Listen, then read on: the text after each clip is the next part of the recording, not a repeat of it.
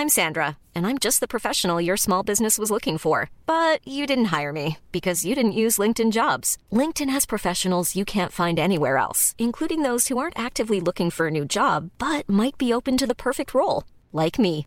In a given month, over 70% of LinkedIn users don't visit other leading job sites. So if you're not looking on LinkedIn, you'll miss out on great candidates like Sandra. Start hiring professionals like a professional. Post your free job on linkedin.com/people today.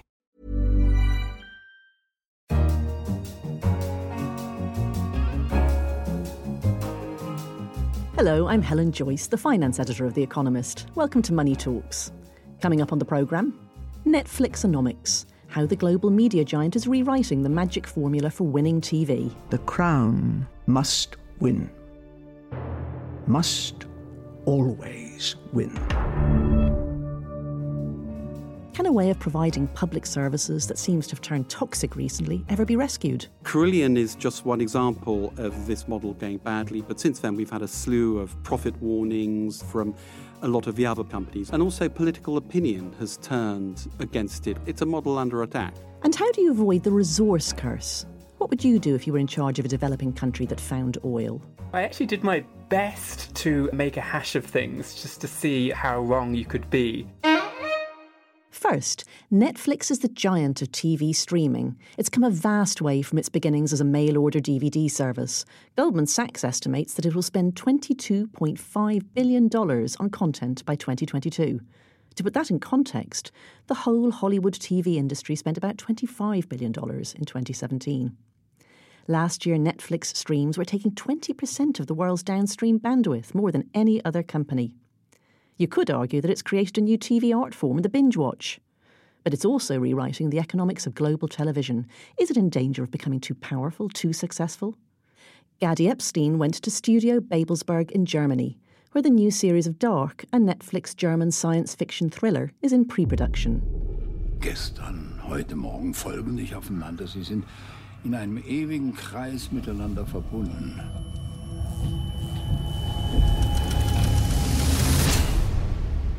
I'm at Studio Babelsberg, the sprawling film studio complex outside of Berlin that has been the hub of the German film industry for decades, going back to movies such as Fritz Lang's Metropolis.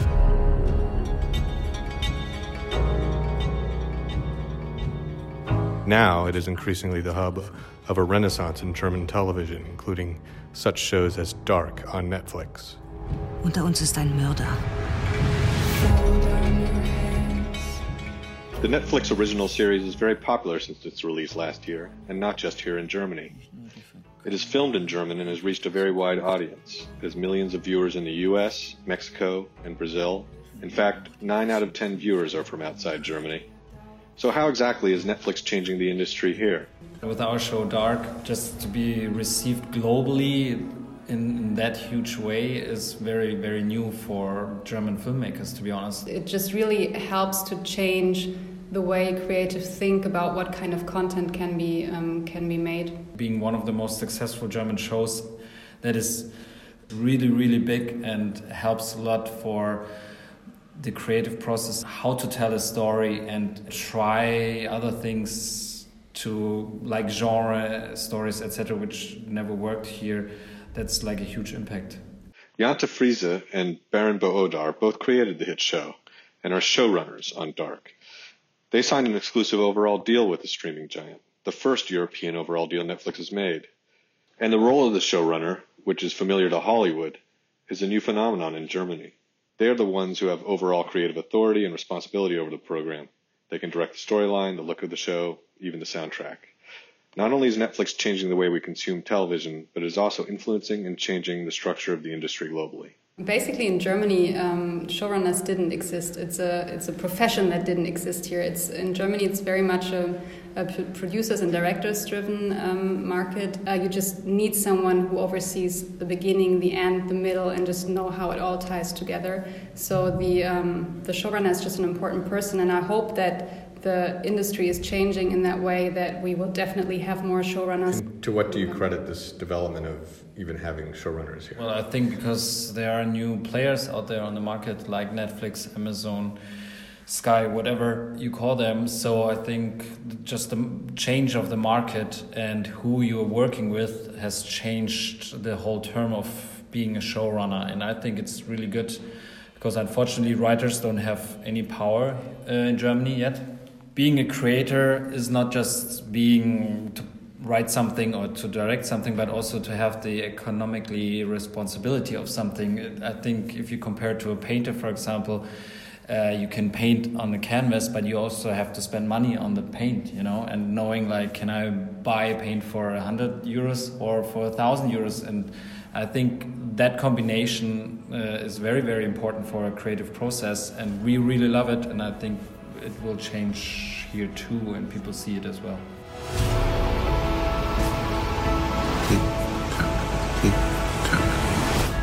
Netflix, which started out renting DVDs by mail 20 years ago, was the brainchild of Reed Hastings, who is still the CEO of the firm. I met him in their European headquarters in Amsterdam. He says that expanding and influencing the global industry plays into their company ethos. Our number one goal is member satisfaction. And our number two goal is really around creating empathy between peoples. Seeing stories from other nations. La Casa de Papel last quarter was an amazing hit for us, and you got to see this eclectic group of Spaniards take on the system. And so that really creates storytelling around the world, which really increases global empathy. The importance of global storytelling is echoed by Todd Yellen, a vice president of product at Netflix. From their headquarters in Los Gatos, he and his team decide what shows up on your home screen and try to suggest to you the shows you want to watch. He says they're trying to future-proof their success by making sure they offer a huge diversity of programs. I don't know if it's a luxury or we have the smarts to know that don't put all of Netflix's chips onto one betting on one hand. Because if you bet everything on one hand, man, that's a risky business, and I don't want ulcers in my life. So instead, what we do is we are very much diversifying our portfolio of the kinds of content we have. Different costs, different genres, different kinds of people, different places in the world, et cetera, et cetera, et cetera. So with that ability, we don't have to make sure, oh my God, it's live or die. If this title doesn't do huge for Netflix, game over. Plus, the title's going to be on Netflix for a long time, and we can get back, we can monetize it through our subscriptions for years to come. So it's not opening weekend or bust. If Netflix grows at its current rate, it could absolutely dominate the market. And there's been quite a backlash against the power of big tech companies. So I asked Reed Hastings whether they are in danger of stifling the competition. The internet is driving on-demand television for both YouTube and Netflix at incredible rates. And so I don't worry about competition. We even see HBO in the United States continuing to grow despite Netflix's amazing growth. So in the long term, what we worry about is how do we be a good global citizen when we're very large in many countries? And we'll have to figure that out show by show, country by country, and trying to stay ahead of countries' expectations. And what about the criticisms that they are spending too much, taking on too much debt? We've been increasing operating margins the last few years. So we were 4% 2 years ago, 7% last year, 10% this year, and we're continuing that trend. So the basic business model is working extremely well. But when we do new shows, that's a lot of cash out front. Like we'll pay $100 million, say, for The Crown up front, and then we've got the season for many years ahead of our member enjoyment. And so our cash flow is negative this year considerably, $3 to $4 billion of negative free cash flow, despite being profitable with growing operating margins. It is indeed a big swing. Netflix's debt is junk rated, and Reed Hastings says the company will continue borrowing billions for many years to come. If subscriber growth slows or the credit markets tighten up, that could mean big problems for Netflix. But the company is expanding quickly to stave off a raft of competitors, from Amazon to AT&T, which has bought Time Warner to go directly to consumers with entertainment, to eventually Disney and possibly Comcast, who are in a bidding war with each other for much of 21st Century Fox so that they can build their own rivals to Netflix. They will chase for customers around the world. Whoever wins out, Netflix has brought us the global TV network.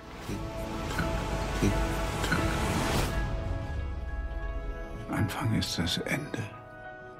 Und das Ende ist der Anfang. Gadi Epstein, thank you. You're listening to Money Talks on Economist Radio. If you like what you hear and want to read more, you can subscribe to The Economist at economist.com/radio offer for 12 issues for $12. Next, the model of outsourcing, contracting out public services like running hospitals or providing school meals or collecting bins, was a British public policy innovation. In Britain, outsourcing now accounts for 11% of GDP. It's 16% in Germany and as much as 23% in the Netherlands. Richard Cockett is The Economist Britain business editor. Richard, it's a very tarnished model now ever since January when Carillion collapsed, leaving massive debts and various public services in the lurch. Absolutely. Carillion was a disaster. It was one of the largest outsourcing companies and collapsed with a loss of thousands of jobs, leaving several high-profile government contracts in the lurch, hospitals, school meals, etc., etc. Carillion is just one example of this model going badly, but since then we've had a slew of profit warnings, etc., from a lot of the other companies. I mean, in truth, for the past 5 or 6 years, the model has been really struggling, and a lot of the companies involved have been really struggling. And also political opinion has turned against it quite a lot. Jeremy Corbyn, the leader of the Labour Party, has waged a sustained campaign against it. So it's a model under attack. Actually, if you look at the results since the 1980s, it's been pretty good for outsourcing. Basically, outsourcing was designed to achieve 3 outcomes. The first one was to save money for the public exchequer. The second one was to create value for money. The third one was to improve quality. The first one, there's no doubt that over time, governments, local governments, have saved an awful lot of money by contracting out services to more efficient private companies. Value for money, probably about 50-50 there. Undoubtedly some successes, some spectacular fiascos as well. But we must remember when discussing spectacular fiascos that governments are very, very easy at creating their own incompetencies and fiascos. And thirdly, in terms of quality, yes, some improvement, although there's no doubt that our contracting out does some things better than others. It's not very good at managing complex human-related services like nursing, social care, firefighting. That's not a bad record. The problem is that on saving money, you've been saving much less money over time because it's been very successful. So it's already taken the low-hanging fruit and it's also nudged the public sector into doing better, I presume. Absolutely, and that's sort of how it was supposed to work. In a lot of cases, you're now into the 3rd, 4th, 5th generation of private contracting. Each time a private contractor comes in, they make it more efficient, cut out more costs, etc. So now it's the margin's very small on what you can actually save in terms of money. And as you say, it's forced public services, in-house services, to up their game. So they're much more efficient. In a country like Britain, it was highly unionised in the early 1980s. That's not the case now. So it's much more easy for local government councillors and authorities as well as central government to make good contracts with public services and public service unions. So Carillion was bidding too aggressively because it needed to win contracts in order to keep its cash flow going. I gather it's called suicide bidding, and it was always going to crash. How come there wasn't a pre-warning of this? There were some warnings. What's happened since 2010 is austerity has made a huge difference. Basically, government has tried to save a lot of money by cutting the money that these contracting companies get for delivering public services to the bone. They've gone on bidding for these services, for service contracts, even though they know that they're probably going to not make any money out of it or even lose money at the beginning just because they need the work to bring in the revenue to keep the company going. And that puts you in a very, very perilous situation. And when 1 or 2 contracts go belly up, as does happen in any contracting work, and as happened with Carillion, then you've got almost nothing to fall back on and the company goes up. And that's what happened with Carillion. So what has to happen if contracting out is still to be a good model for governments to look at? I think the main thing that needs to happen is that the relationship between government and contractors or local government and contractors has to change. The trend over the past 8-9 years has been all towards basically saving money for the exchequer at any cost. And the thing is, there is an argument that is what contracting out is supposed to achieve, but that's only one of the things contracting out is supposed to achieve. If you can't make any money on these contracts, or it's very hard to make any money on these contracts, of course you're going to cut corners, save on quality, etc., etc. And that's what gets the whole model a very bad name. And also that means you can't make any money and you go bust. And that just means that the number of competitors in the field shrinks and shrinks and shrinks until, of course, there are no cost competition on these contracts, which means that you're probably going to end up paying more for the contracts than you had before. So there has to be a much more mature and sensible relationship between the government and the contractors. On the one hand, the government has to make sure that they're not trying to drive every contractor to the wall when they award a contract. And on the contractor side, they have to be much more open. They have to have much more open book accounting. They have to be a lot more honest about what they're doing. Because the problem is in Britain is that a lot of this is shrouded in mystery under the pretext of commercial confidentiality. And this has allowed critics of the model to criticize it completely because, it's all obscure. There's no public access to any of it. And when it all goes wrong, it then becomes a bit of a surprise because you didn't know how well or badly the company was doing originally. So since the 1980s, the model has squeezed costs probably as much as it can, and now it's got to breathe a bit again. Thanks, Richard. Thank you very much, Helen. Let us know what you think about any of our stories. We'd love to hear from you. Contact us on Twitter @Economist Radio or email us at radio@economist.com. Finally, many developing countries fall prey to the so-called resource curse. Their citizens will want to know how their countries can make the most of natural resources like oil wealth. How can they learn this in an engaging way? One new online game is trying to help. Your helicopter lands in the fictional country of Petronia. In the newspaper, the headline reads, "Discovery of the Decade Made in Petronia. It's oil." Uma Sayala, the president, says, "The decisions we make will affect many generations to come." Petropantera stock skyrockets as the junior energy company closes in on a big deal in oil-rich Petronia. The stakes for President Sayala are high, with foreign investors and local voices vying for influence. Petropantera CEO Alain Lille announces that the deal with the former regime is in the best interests of Petronia. President Sayala, recently elected on her promises of economic development in Petronia, is asking for more time to review the government strategy on Aladdin 1. The president has called in a team of independent experts, economists, lawyers, academics, and EU. Simon Cox is emerging markets editor at The Economist. Tell us a little about how this game works, Simon. Well, it's quite fun. So you're a member of this team of experts and you have to work your way through a number of days in Petronia, talking to the president, talking to her advisors, mixing with local businessmen, even visiting the mayor in the district where this oil discovery has been made, trying to pick up information, get a sense of the lie of the land, the competing interests, and then making recommendations. So from the sounds of it, you've tried this game. How did you do? So I actually did my best to make a hash of things just to see how wrong you could be. I did discover that the game gives you some agency, but it's what they call constrained agency. So even if you make some rather odd choices, they tend to steer you back on track. But it does nonetheless do a good job, I think, of showing that there are trade-offs here, that there isn't, usually one obvious right answer. In particular, for example, you have to decide whether you want to try and get revenues up front or whether you're prepared to wait. You have to decide whether you want those revenues to be steady or you want to take a share of the upside if things go really well. And there are dilemmas around the politics as well. In the scenario they've developed, expectations have been raised very high, partly as a result of an election campaign that got the president you're advising elected. And so people are impatient. And there's a deal that's already been made with a foreign company. That deal was made secretively. It might not be the best deal, but reopening that contract will potentially delay things and possibly open a can of worms. So there's often no right answer, even if you're seeking the wrong one. Well, you were seeking the wrong one. I'm riveted. Tell me what sorts of things you tried to do. Well, for example, there's a moment where you can agree to meet a journalist who might have some inside information, and just to be perverse, I tried my best to avoid meeting this journalist, saying I was too busy, but it turned out she picked me up and took me to the airport anyway. So it does sort of keep you very much in line with the plot.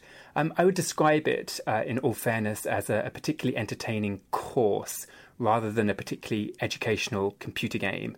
I think it's a good way of conveying information, putting you in other people's shoes. It's obviously aimed, I think, at broadly sort of technocratic, perhaps civil society advocates. But you do get to imagine what it would be like to rub shoulders at a cocktail party with the chief executive of a foreign oil company, a Norwegian donor, an investigative journalist, other characters that you might otherwise not consider. Who's behind it and what are they trying to do with it? It's an institute called the Natural Resource Governance Institute, which is a think tank based in New York and London that's very keen to improve transparency in the resources sector in the developing world. So they're keen on helping countries to sort of structure their decisions, perhaps adopt international initiatives like the Extractive Industries Transparency Initiative. So they do have some agenda here, but a fairly broad and open-ended one that's, I think, sufficiently attentive to the trade-offs involved in a lot of these decisions. Their hope is that this course, which is in some ways similar to the course they would give to policymakers or to real experts, they're hoping this version of the course will appeal to a broader constituency, including, for example, civil society advocates, or that it might just get people interested in the topic who might then go on to study it in more depth later. Is it all completely fictional? Well, Petronia is clearly an amalgam of various countries that the Institute has worked with. There are some references to the national drink of Petronia, which sounds a little bit like some of the national drinks of Peru. And also the characters' images, their sort of physical appearance is modelled on people at the Institute. And they've clearly had some fun with this. For example, the slightly secretive French oil executive is modelled on their head of transparent contracts. So they've clearly gone for an ironic inside joke there. But still very accessible, you think, to a broader audience. They might not get all the inside jokes, but they should learn something. Thanks, Simon. Thank you. That's all for this episode of Money Talks. Don't forget to rate us on your podcast provider. I'm Helen Joyce. In London, this is The Economist.